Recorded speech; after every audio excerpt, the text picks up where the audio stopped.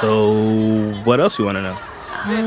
Where to start? How's Sparky? Oh, she aimed right for the jugular. We had to put Sparky down 2 years ago. No.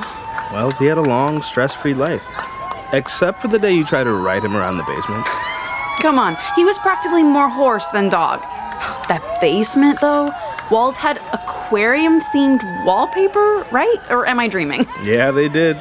My parents let me and Lily decorate it, which is how we got beanbags instead of a couch.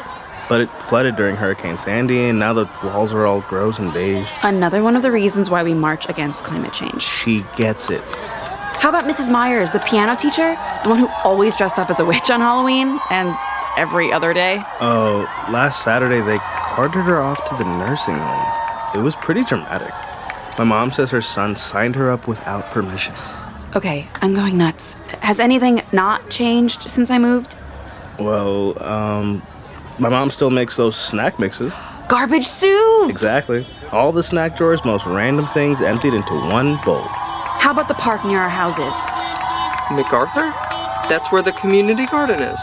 Yeah, I volunteer there. You work at a community garden? Yeah, you do, Christopher? You sound surprised.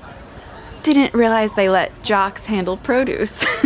This isn't a high school movie, okay? I contain multitudes.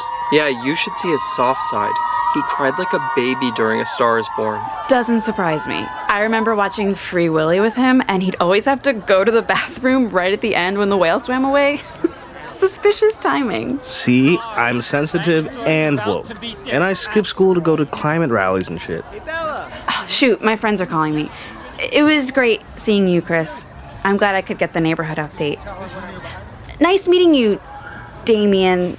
Damon? Damon, right. I'm Bella. Wait, actually, you should come see the old neighborhood for yourself. Next Saturday. I'll give you first dibs on the squash in the garden. If you can remind me how to navigate NJ Transit, I'm down.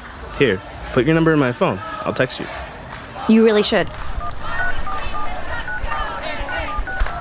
Bye then.